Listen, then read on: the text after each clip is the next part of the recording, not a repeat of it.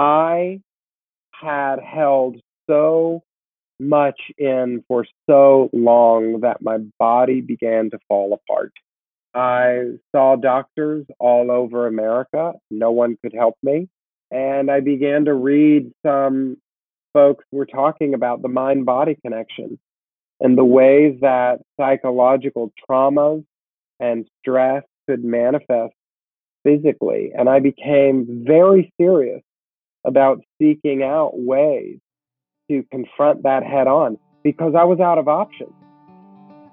There's nothing efficient about healing.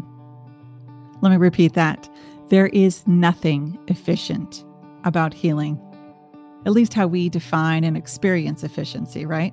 Yet if we do not address the burdens we carry, they end up impacting how we lead for the negative and then drain our physical, our emotional, our relational well-being, taking us out and keeping us from the work that is so meaningful. Now, leaders often struggle to make the time for the work of healing until their body sends out an SOS. Whether you're a creative, an entrepreneur, a politician, a business owner, a parent, a human, you know what it's like to push through something until you just can't anymore. Leaders like you tend to burn out when you do not make the time to do the important work of tending to the parts of you that need deeper healing. The irony is that doing this deeper work is often more efficient than avoiding it or doing what feels efficient but really is a Band-Aid that simply doesn't stick.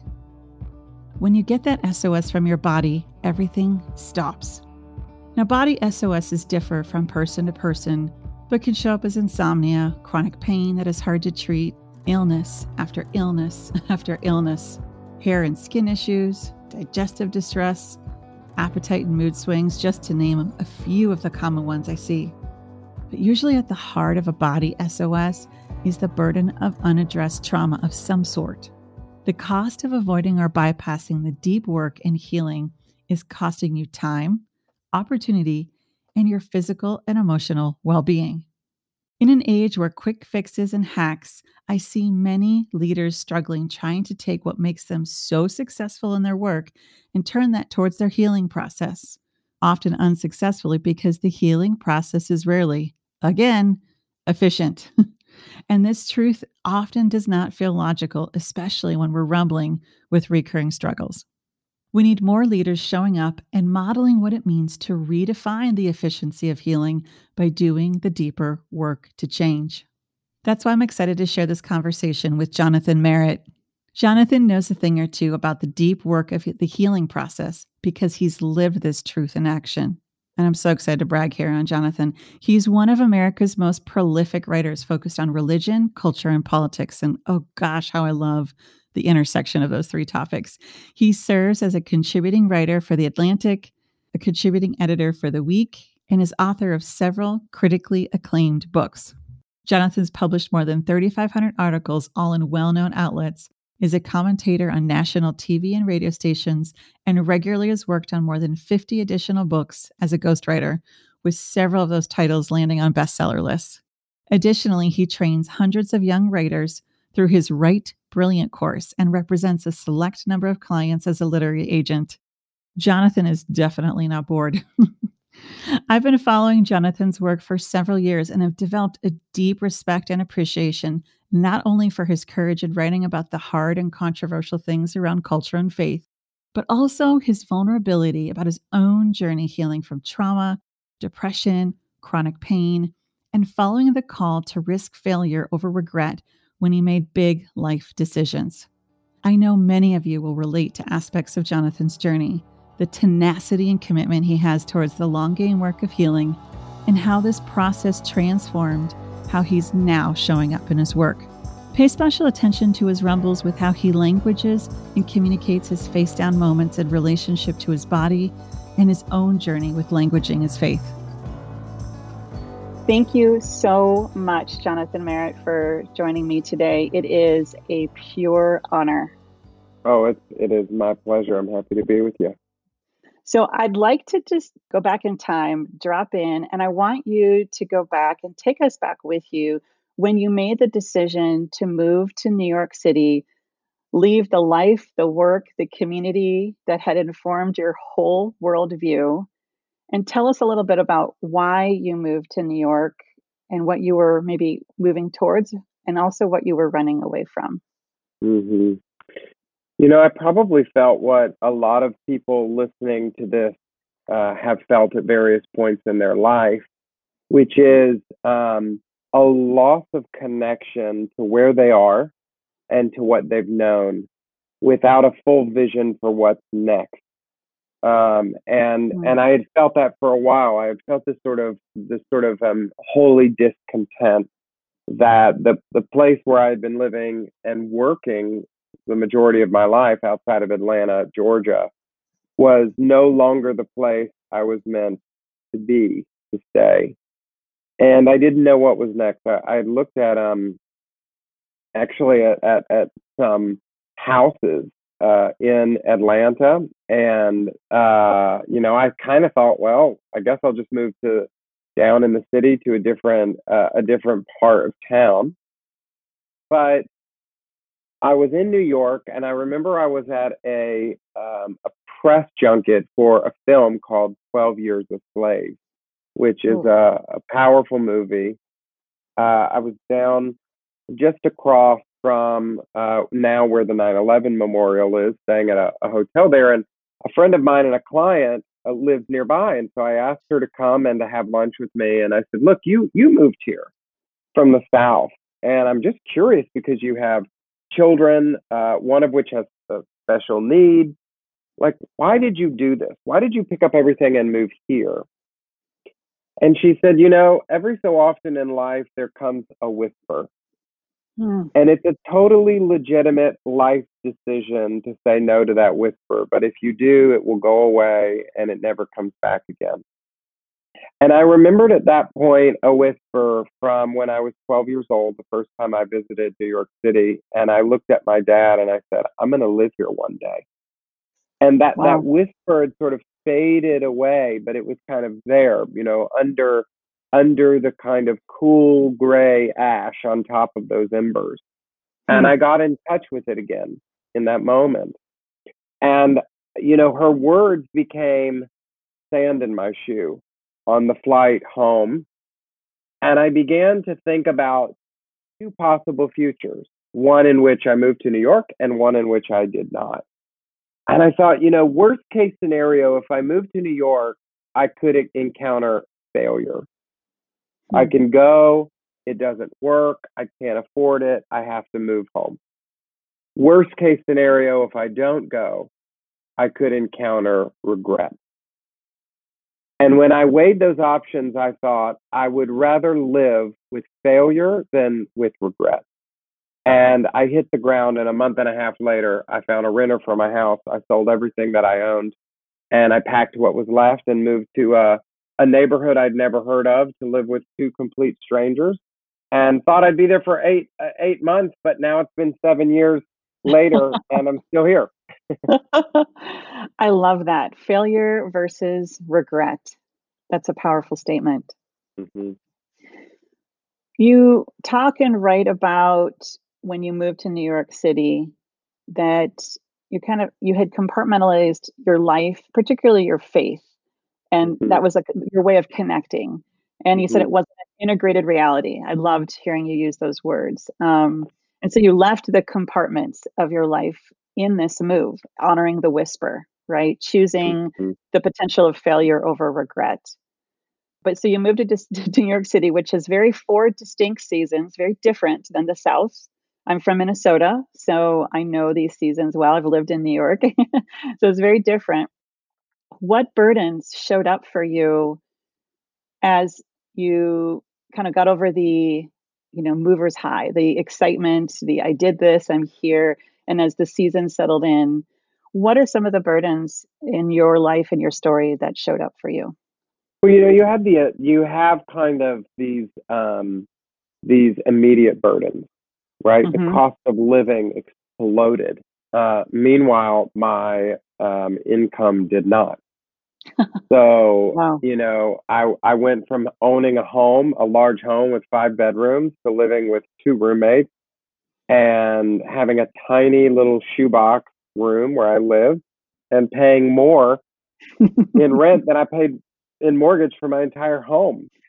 Yeah. I knew nobody really, so I was having to make friends, and that's super hard. I felt like I had gone from being a grown-up 30-year-old man to being like a recent college graduate or something. Like all of the problems that I thought I had kind of moved past reemerged in my life. But then there were these like low grade shocks to the system, and one is just was just felt in the difference in culture. And I'd come from a very religious culture, a culture where you can talk openly about. In fact, you're sort of expected to talk openly about spirituality and faith, to a place that isn't quite like that. It's not that New York is secular. That's not it exactly. But they are sort of inoculated against the kind of glib spirituality that's more culturally expressed in the Deep South. And so if you're going to say, um, thank God that happened, you may want to know exactly what you mean by that, because you may be asked. Like, people will want to know whether that's just some cliche that you're tossing out, or whether you have a grasp on what that means. And so I found myself using all this language that I had been using my entire life, but now being asked to explain what it meant. It wasn't that people said, you can't talk about it. There's this sort of misconception that New Yorkers are kind of anti-religious, and that simply is not true. But they do often want to know exactly what you mean and whether they should take you seriously. And so suddenly I was being asked to define what I meant when I used the word grace, what I meant when I used the word salvation or saved.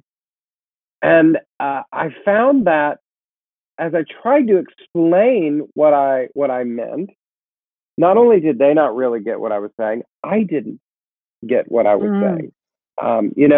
It was, I say in my book, it's like trying to define the word color or the. If you're listening to this, ask yourself, what is your definition of color? What's your Right. definition of the? These are words that we use all the time, right? We have a kind of working knowledge down in our gut. But what do they mean? What do they really mean? Or as I often ask, what am I saying when I'm saying what I'm saying? And so when I began to sort of ask myself that question, what am I really saying when I'm saying what I'm saying? I found that I didn't know. And when I did know, I didn't feel all that comfortable with what I had come to believe.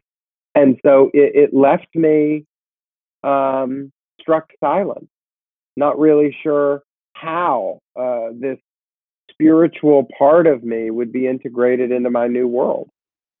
I think that's powerful that you're saying you were saying things that when you were asked back, "What do you mean?" You found yourself not even having the answer.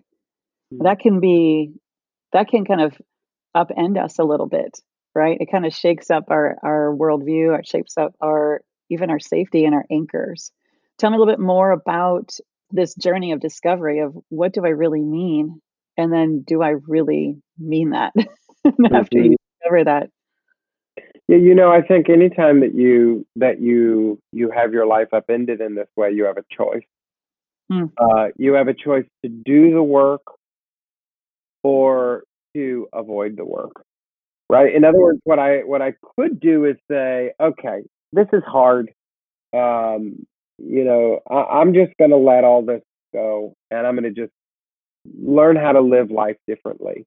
Or I can recognize that tension is actually an invitation. It's an invitation to do some hard work, to wrestle with what it means to integrate this faith into a new context.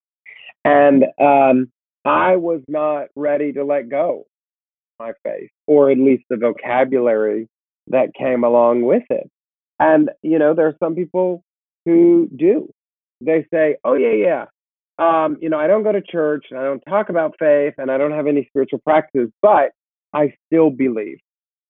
Right? In other words, they've taken kind of this like cognitive connection to something and they've put it in this like hermetically sealed envelope and it's gone in their drawer. And so they still have possession of it, but it's not something that's making a difference in their life. They're not taking it out every day, opening it up, showing it to people, interacting with it. It's there, but it's not making a difference. And I recognized early on that was my choice. And I said, I want to figure out what it means to speak God from scratch, to start over, as if I was just encountering the vocabulary of faith for the first time, and to allow those individuals chance conversations with strangers, new friends, to become conversation partners and to lead me forward into this new way of being and new way of believing. And that was sort of the beginning then of what was a multi-year journey that the book really tries to kind of lay out for folks. You talk about, I mean, this the way that you describe that of kind of more compartmentalizing or integrating this journey, right? And I love what you just said. You can do the work or avoid the work. What was that work for you, as specifically as Mhm. possible? What did that look like? Well, first I had to understand the problem, right? Mm, And this is true in leadership generally. So many mhm. people don't take the time to understand the problem. They immediately and they do it honestly because a lot of leaders, and in particular I am one too, we're fixers. So we want to Totally. skip, give me just enough information to give me an elementary school level knowledge of the problem so that I can move to the solution because the solution is where I shine. What we fail to forget is that the effectiveness of the solution is dependent upon our understanding of the problem. And So so true. I had to say, okay, what is the issue here? And I realized there were a number of issues. One, there were all kinds of things that I didn't know, and we talked about this just a moment ago. There were words that I'd never stopped to ask myself, what do I really believe they mean? There were other words that I kind of knew what they meant, but they made me cringe. They stuck in my throat. They were dirty words. A word like sin, where I thought, yeah, I know what that means, but I don't want to be asked to explain what that means. So I began to kind of realize that there were all of these barriers that were kind of packed around me. And then I began to realize that it wasn't just a personal problem, but it was a cultural crisis. I began to sort of have conversations with others and say, "Do you ever feel like this? Do you ever feel like that?" I wasn't rushing to try to find the solution. I was asking questions. So many of the sentences that I was using when I was having spiritual conversations ended in a question mark and not a period. And I began to hear people say, "Yeah, I felt that way. I feel that way. When I go to work, I feel that way. When I have a conversation on a subway platform or a street corner or in a coffee shop, yes, I feel that way. When I talk to my friends about faith or when they ask a question about what I believe, yes, I feel that way." And I conducted a nationwide survey of over 1,000 Americans through Omnipol and the Barna Group, and we began to see that actually most Americans, the vast majority of us, 2/3 of us, feel this way. And so when I realized that that was a problem and that there were many reasons for that problem, even reasons I hadn't identified, when I began to ask people who weren't having spiritual conversations, why not? Why don't you talk about faith or religion or spirituality or God more often? They began to say back to me things that I recognized. They were telling me reasons that I hadn't even excavated. When they would say, "I'm embarrassed by the way that these words have been used in popular culture," I said, "Oh, yeah, me too." Because when people would ask me about my family, I had to say my dad's a televangelist, right? My dad's a mega church pastor. And there were all these ideas that were associated with that, right? And I felt embarrassed by those, even though he's not that kind of televangelist. He's one of the good guys. I still felt embarrassed. And so I would navigate around it rather than sitting in the uncomfortability of the conversation. And so for me, it was really diving deep into what is going on and why is it happening. That is what led me to ask, should we do anything about it? Or even before that, can anything be done? I think that's powerful, and I really respect your intentional pivot to curiosity versus fixing. Mhm. I mean, no surprise that you're a journalist, and you dug deep into your curiosity about yourself and others, and you cultivated this common humanity that I sense was a little bit of salve for your own your own journey as things were upended, to saying it's not just me. Mhm. We're in this together. But you're using the word embarrass, and I'm wondering because I want to go back to a quote that stood out to me in learning to speak out from scratch, where you were talking about this process. And more than embarrassed, you said you were drenched in shame about your faith. And I'd love for you to tell me more, even the anatomy of that specific shame storm. I mean, you did the intellectual level, you commissioned a study, you got curious, but for you personally, can you talk about that Mhm. more? Yeah, so words don't just have a meaning; they have a feel, Hmm. right? And we're in the middle right now. We're recording this in the middle of a pandemic, right? If you would use that word in somebody's presence 6 months ago, the feel of that word would be different than if you use that word in the presence of somebody whose elderly mother right now is on a ventilator in an ICU unit. The meaning hasn't changed.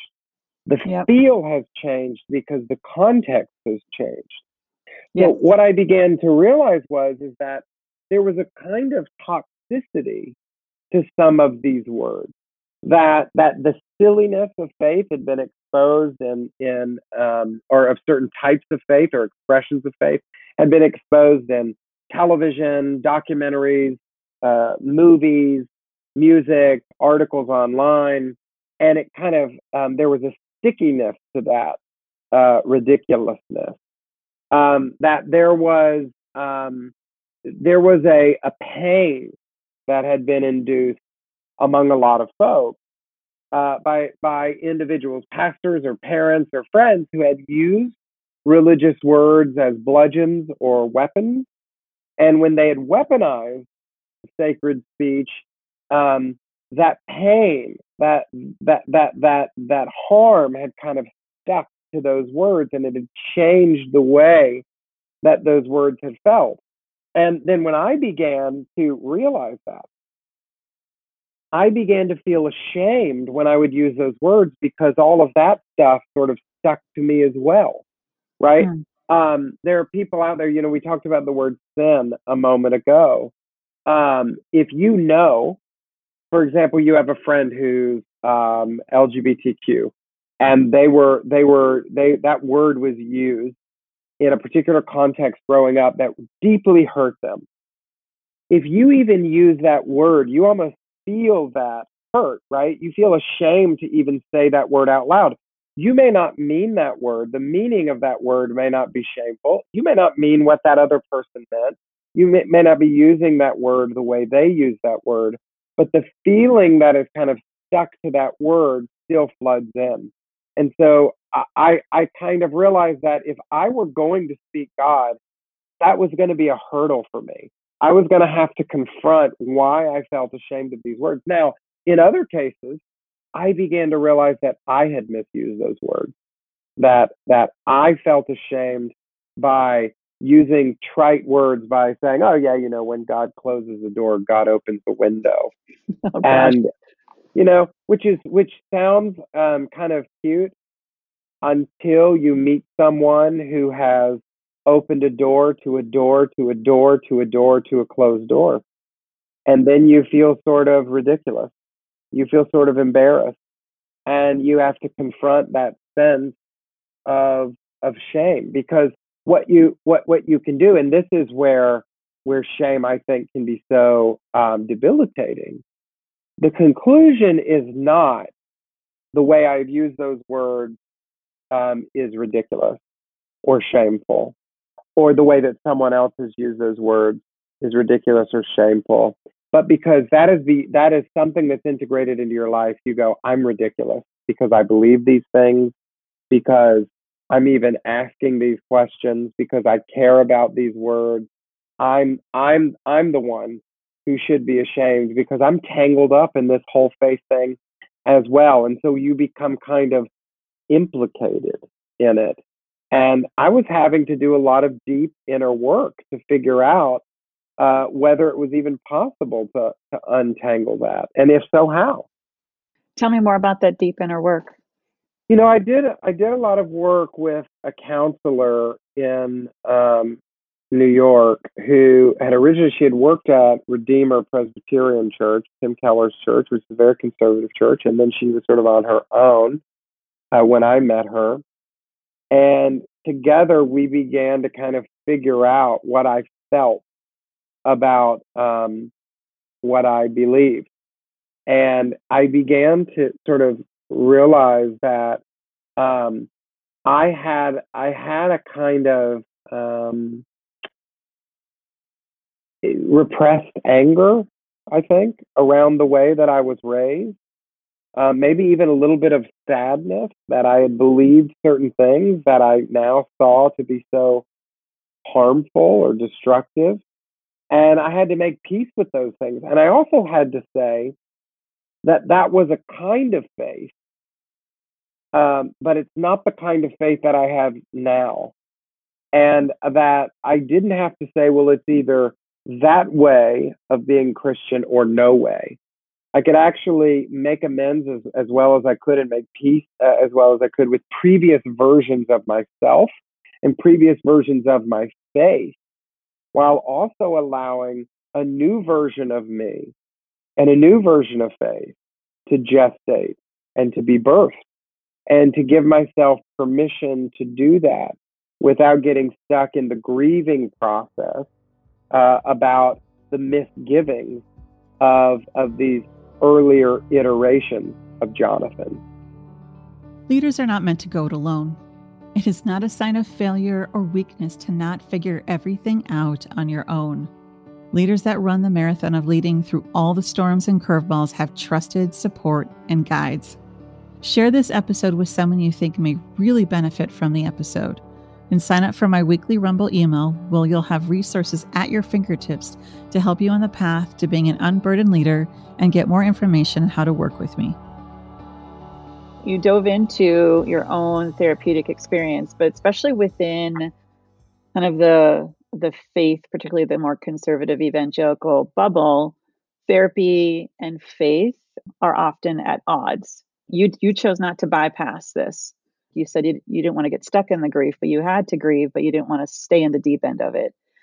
Can you talk a little bit about this bypassing that we often see, not just, I would say not just even in the faith community, but overall, and how we often, yeah, just that bypassing of at least you're fine, at least you have this. I mean, we're in a pandemic right now, as you referenced. And so navigating immense amount of uncertainty and personal growth when often people would reflect back to you and bypass this Mm-hmm. really deep, powerful, seismic inner shift that was going on Mm-hmm. with you.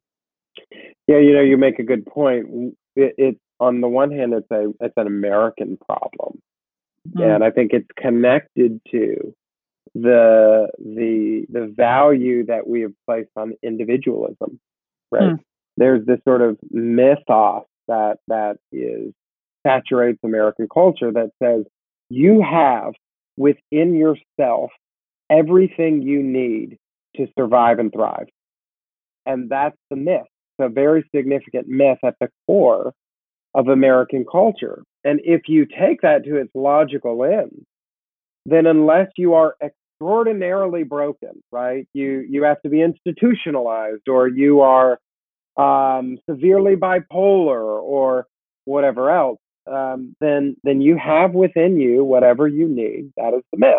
So if you're going through a divorce, or you have to grieve something, or you're trying to make peace with your faith, you kind of go, why do you need to see a therapist for that? I mean, in fact, remember the first time that I was going to see a therapist, I had someone in my family say, who's not an idiot, say, you have the Bible and the Holy Spirit. Why do you have to spend all this money doing this intensive?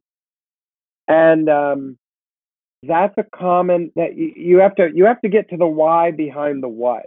What they said has a why behind it, which is this myth that Absolutely. you have within you and at your disposal, at your fingertips, everything you need to be okay. And I think we're seeing the disintegration of that myth in real time. But it's also over top of that, it's not just an American problem, it's an American Christian problem because not only has a certain type of Christianity, I'd say evangelical Christianity, absorbed individualism into its own theology and practice, but it has also integrated these mechanisms for, as you call, bypassing. I'm reading a book right now called Spiritual Bypassing, Yep. which is which sort of is it becomes faith becomes so prescriptive, right? It becomes problem and solution based, right? So you go, will you somebody hurt you? What's the answer? Forgiveness. Well, wait a minute. What about all those things in between? What about processing your rage? What about processing your sadness? What about grieving what's been done to you? Right. And so we bypass it because we place such a high value on forgiveness and we want to rush and say, look at me, I've forgiven this person. Look at me, look how good I am. Right. And so this prescriptive individualistic faith says, here's all you need to do. You as an individual, you and God can just sort of work this out. You just snap your fingers, you forgive, you move on.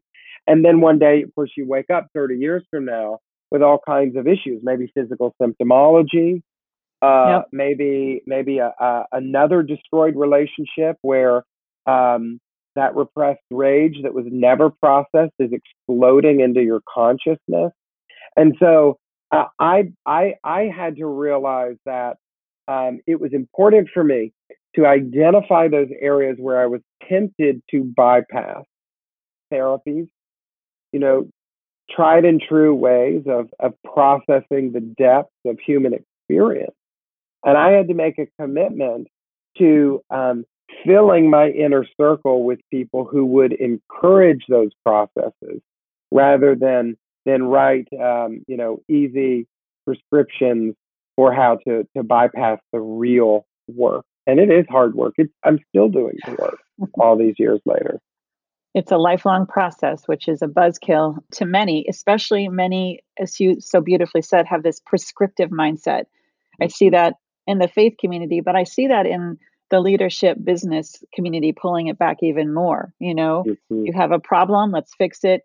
And there's not a patience for mhm, the true human experience of change, of healing, mhm, of growth, mhm, of iteration and pivoting. And I I can't help but wonder, well, I more than wonder, I really believe there's just a fear of feeling, a mhm, fear of losing that myth like you addressed of control. And mhm, and again, feelings are bad. Feelings mean I'm out of control. So we bypass and wall up until that energy can't be suppressed anymore. We needed a global pandemic to upend a lot of things right now. So I really appreciate that Well, prescriptive analogy. we've talked about this in geographical terms, that it's an Mhm. American thing. But I think we can also talk about this in chronological terms. Hmm. We're not just Americans. We're not just American Christians. We are post Enlightenment American Mhm. Christians, which means we Exactly. are highly rational. We have said, okay, logic is more trustworthy than feeling. That the head is more trustworthy than the gut. And I think that we have to return to a place where we are willing to be in touch with the wisdom that comes to us through feeling and experience, which can tell us things that the mind can never rationalize. Absolutely. Absolutely. That's really powerful. So I want to dig a little bit deeper into two areas. First, Can you tell me more? You talked about how some of these words were used and in many ways weaponized. You even wrote about this in your last book, and weaponizing faith and in many ways colluding with perpetrators while devaluing survivors. Hmm. This kind of again prescriptive and particularly in the faith community, but I see this in the business and leadership community too. We want to protect people in power. So I'd love to hear you talk a little bit more about this weaponizing of faith and how that's colluded with those in power that have done harm and really left this legacy, left these burdens of many people who've been hurt by folks who've have had these words used in a way and a faith used represented in a way that's caused so much pain. Well, when we're talking about the American church, we're often talking about business. And there was a transformation that went on at the last portion of the 20th century. And it was called a lot of different things. One of them is the church growth movement. But it was basically a fusion of business and leadership principles that were popular at the time with sort of church methodology. And so people were really wanting to know, like they were reading Stephen Covey and John Maxwell and Totally. Dale Carnegie and Jim Collins, and they were applying all of these business principles to the church world. And so one of these principles that plays out in both of these sectors is organizational hierarchy. Right. The idea is, you go into a church or even a business in the 1990s, and you can get an org chart. Right. So and so is at the top, and there's kind of this like a web of lines that go down the page, and everybody beneath them, you wouldn't say it this way, but it's clear it means this, is like less important. Like we can replace an administrative assistant, but it's a big deal if we lose the CEO. It sort of becomes that the CEO is the company. Steve Yep. Jobs was Apple. And so you protect Steve Jobs because to protect Steve Jobs is to protect Apple, right? If you topple the top, the rest of it will fall apart. That's the idea, right? Now we have some people who are talking, particularly in the business world, about flattening these hierarchies. But even the way when that works, it's hard to make that actually work. You still have to go, who's in charge?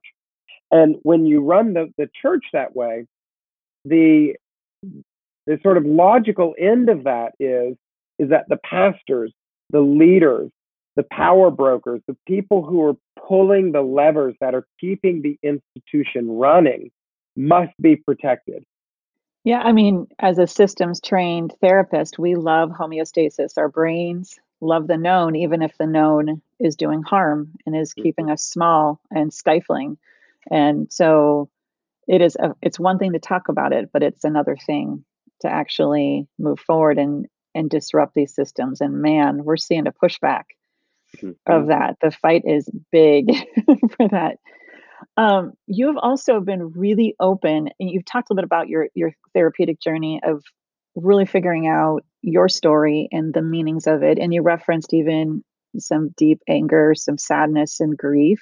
But what I've been really moved by how eloquently and boldly you've talked about your struggles with depression and chronic pain and even toxic relationships. And I appreciate that coming from you particularly. We don't see a lot of men talking about these things. Can you tell me a little bit more about your decision to be so open about Mhm. these struggles? And in addition to therapy, what are some other things that you are doing to take care of yourself as you're healing? Yeah. I wish I could be noble and say that this evolution was a result of service. That I just sort of thought, we need more men talking this way, and I really want to help people, but that's not the case. It was out of survival. Mm, Um, I had held so much in for so long that my body began to fall apart. yeah. And Wow. I saw doctors all over America. No one could help me.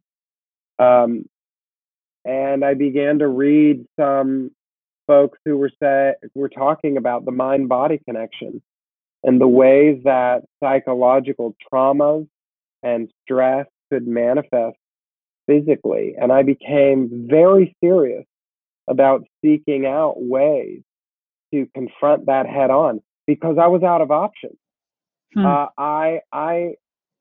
I was laid up. I could work 3 hours, maybe a day. I was having panic attacks all night.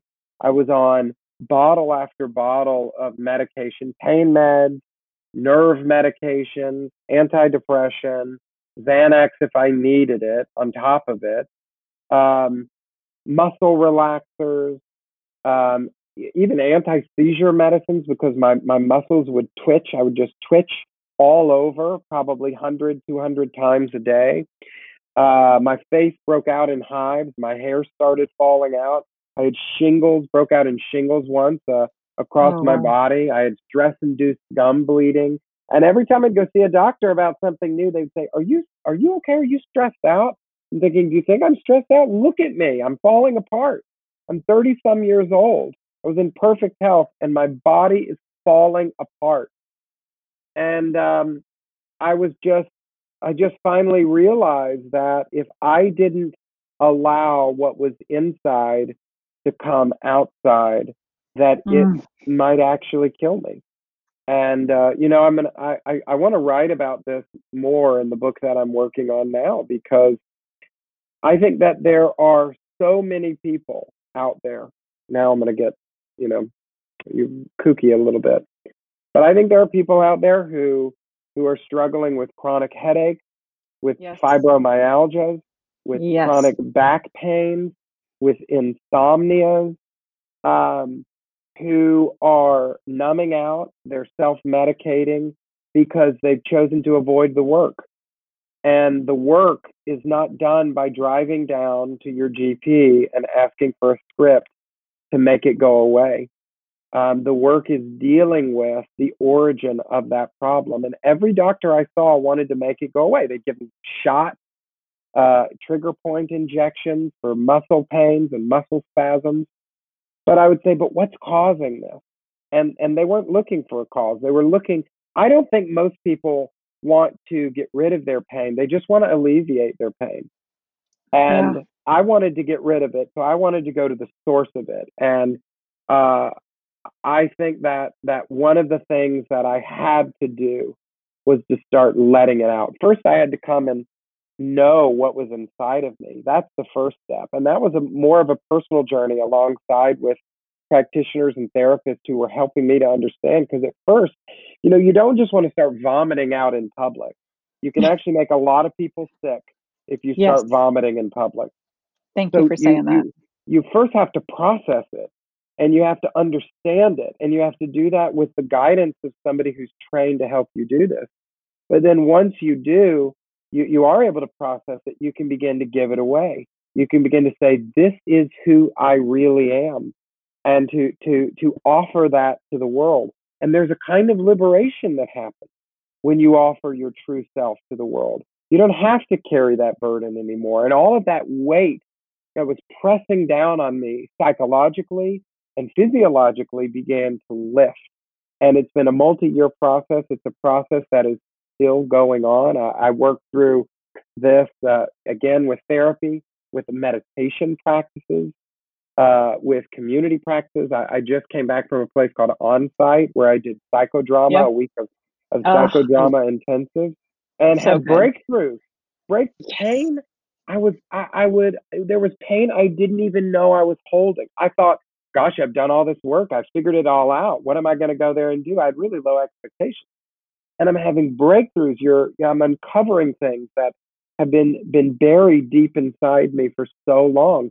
And it's really freed me up to be my best self personally, but also my best self professionally. I love that. Thank you so much for detailing that and for naming this mind body connection because we've bypassed that. And like you said, we've kind of put reason over feeling. And as a result, people are getting sick. And I'm seeing that in my clinical work and in my leadership work. Our bodies can only hold so much. The sponge is full. And then and there's the choice. Do you want to just alleviate the pain, or do you want to get to the root and really heal it? And it is a long process. So I really appreciate you sharing that. I want to hear a little bit about what you're working on now too. But I've heard you say some one of my favorite, what's many quotes. I love reading your words, whether you're reporting or your books. But you said you traffic in conversations that people will be stirred by. What stirs you, and or what is stirring in you right now?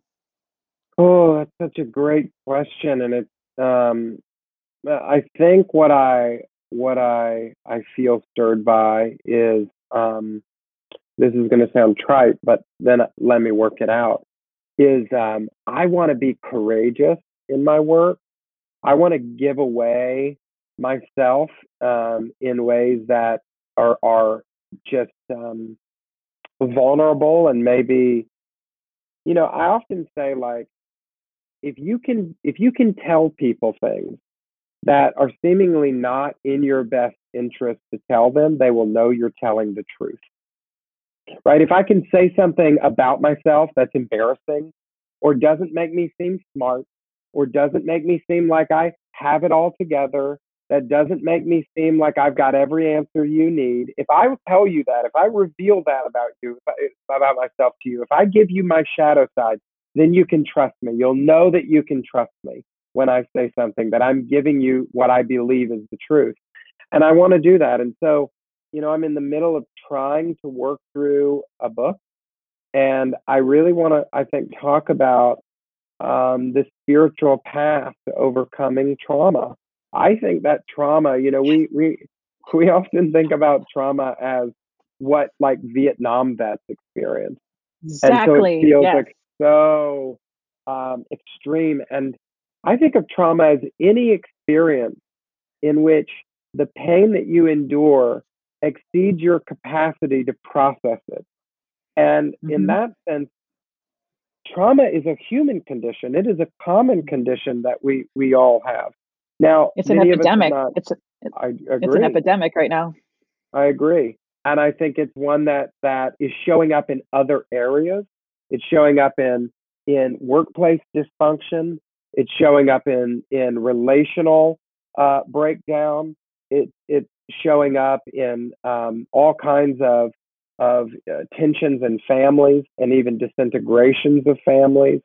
And I think it's showing up in a range of physiological symptoms.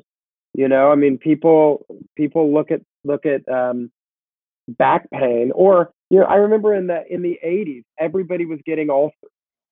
And then Right. one day we said, hey, by the way, this is not a medical thing; it's stress related.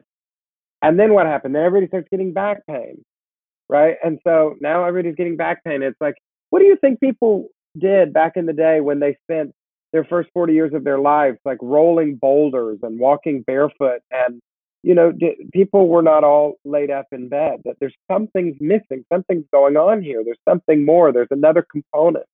And so I'm seeing all of these epidemics rising around us, and I think that healing trauma is one of the keys to addressing things that are seemingly unrelated. And I want to write that story, I think. Well, I would love to help you get that story out there, and cheering. You can't see me, but I'm cheering as Jonathan speaking. A forever recovering cheerleader here. It is the thing. I will be so bold to say trauma is at the heart of so much. I mean, when we have gaslight leadership on all levels in our life, to our own stories of whether it's neglect, emotional neglect, even if we were blessed with resources, to physical, emotional, sexual abuse. We Mhm. have we it is an epidemic right now, and you are touching on, and I think the way that a lot of spiritual practices have addressed it have colluded with that pain. And I think we need more people telling stories, their own and others, of how they're healing and rising and addressing this. So Mhm. thank you for naming that, and for sharing that part. To wrap up our time together, I want to hear how you're writing and reporting. You've several books. dozens and dozens and dozens of articles for some of our top papers. How has all of that, your art, been a result of your unburdening and integration process? Well, I think that writing is can be healing. I've also found that a lot of my writing was not healing. A lot of Mm, my writing was an opportunity for me to insert myself into conversations that were toxic. And right now, this is something that a lot of journalists are facing because it's, well, right now in this moment, everybody wants to talk about coronavirus, but when this passes, and it will eventually, we'll be back to the 6 degrees of Donald Trump. And, you can write the most thoughtful article in the world, and your editor goes, yeah, yeah, yeah, but what does this have to do with Donald Trump? And they want you to sort of like flesh out something insane that was said by some person somewhere that was harmful to other people. And before you know it, you're angry, you're bitter about it, you didn't even care about it. Now it's the only thing that matters to you. And so I'm writing less than I used to write, but I'm writing more intentionally. wow. So you're choosing writing is healing, no question. There's immense amount of data on that. But I love the agency of and the boundaries around which conversations you're going to be involved with. And as a reporter, yes, 6 degrees of Donald Trump these days. But we need your voice to be rumbling with this Mhm. era that we're in. So hopefully you'll keep doing that too. Well, and I'm also trying to be like more active on Instagram, more active. I've got an e-newsletter where I send people like, here are the 5 top stories this week, so that they don't have to get lost in the weeds. I'm trying to develop other avenues that are self-controlled, Hmm. right? Where I'm not borrowing someone else's platform to do it, which means I have to play by their rules, Mm, to be able to sort of establish my own areas where I can write and play and do it in ways that I feel are healthy. I love it. I love it. And I think curating your own voice and your own experience is essential right now, too. Jonathan, this has been such a treat. Thank you again for your time. And I really hope everyone listening to this interview has been inspired to dig in and do their own work, to know that it's a long rumble and that the unburdening and integration process is not only lifelong, but most importantly, that it's worth it. So I appreciate your leadership and your voice. And again, really grateful for your time and your life's work. The world's a bit brighter because you're showing up. So thank you. Well, thank you. The pleasure has been all mine. One of the things I really loved in this conversation with Jonathan was when he called out the difference between fixing the pain and getting to the root of his pain to really heal. He was relentless in that pursuit. It is such a good example to all of us how hard it can be to find the healing that we are so desperately seeking. Jonathan wanted to do more than alleviate his pain. He wanted to go to the source of it. That required a lot of effort and a deep commitment to healing beyond just a Band-Aid or a mindset fix. And Jonathan reminds us so beautifully that this is not a process to be done alone. Again, there's nothing efficient about healing, at least, again, how we often understand efficiency. And I'm so grateful for how Jonathan articulated his own journey with the burdens he carried. What I so value about the IFS, or the internal family systems lens, in this season of SOS, face down, body shutting down, life feels like it's crumbling season, is it offers one of curiosity and compassion towards the things that take us out instead of trying to further exile them. If you take away any message from today, it is to invest the time and energy into healing and strengthening your capacity to lead before your body and brain send out an SOS. Your body, your support system, your business community, and your bottom line will thank you. Thank you so much for joining this episode of The Unburdened Leader. You can find this episode, show notes, and free Unburdened Leader resources along with ways to work with me at RebeccaChing.com.